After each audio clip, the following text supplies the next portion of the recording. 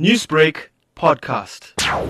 So we were at a portfolio committee meeting yesterday where it emerged that the Department of Social Development in KwaZulu-Natal was supposed to have delivered 88,454 food parcels per month in the months of July and August. As the IFP, we were shocked to find that only 1,025 food parcels were delivered in both those months. So the department has fallen short drastically in terms of meeting their own performance indicators in terms of providing food parcels to the most needy in our province. What has been the reasoning by the department over the delay in the delivery of these goods? When I asked the question, why wasn't these food parcels delivered? The response was that there are huge logistical problems in terms of purchasing, storing, and then delivering the food parcels.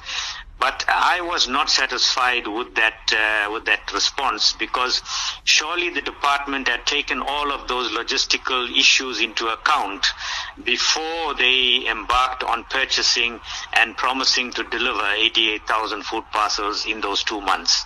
So to me, that explanation does not hold water.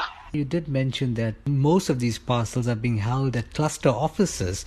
But in terms of the shelf life of these items, isn't that a concern as well?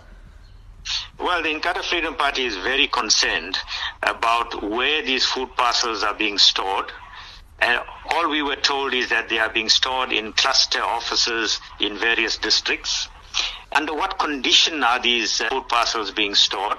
And will they still be fit for human consumption after all this time? How can the community play a role in demanding these hampers, which was purchased for them, be delivered to them? I'm not aware if communities out there know about this. Because really, 25 million rand worth of food lying in different offices all over the province. When people in our province are crying out for social relief, they are going to bed hungry after many of them have lost jobs during the level 5, 4 and 3 lockdowns.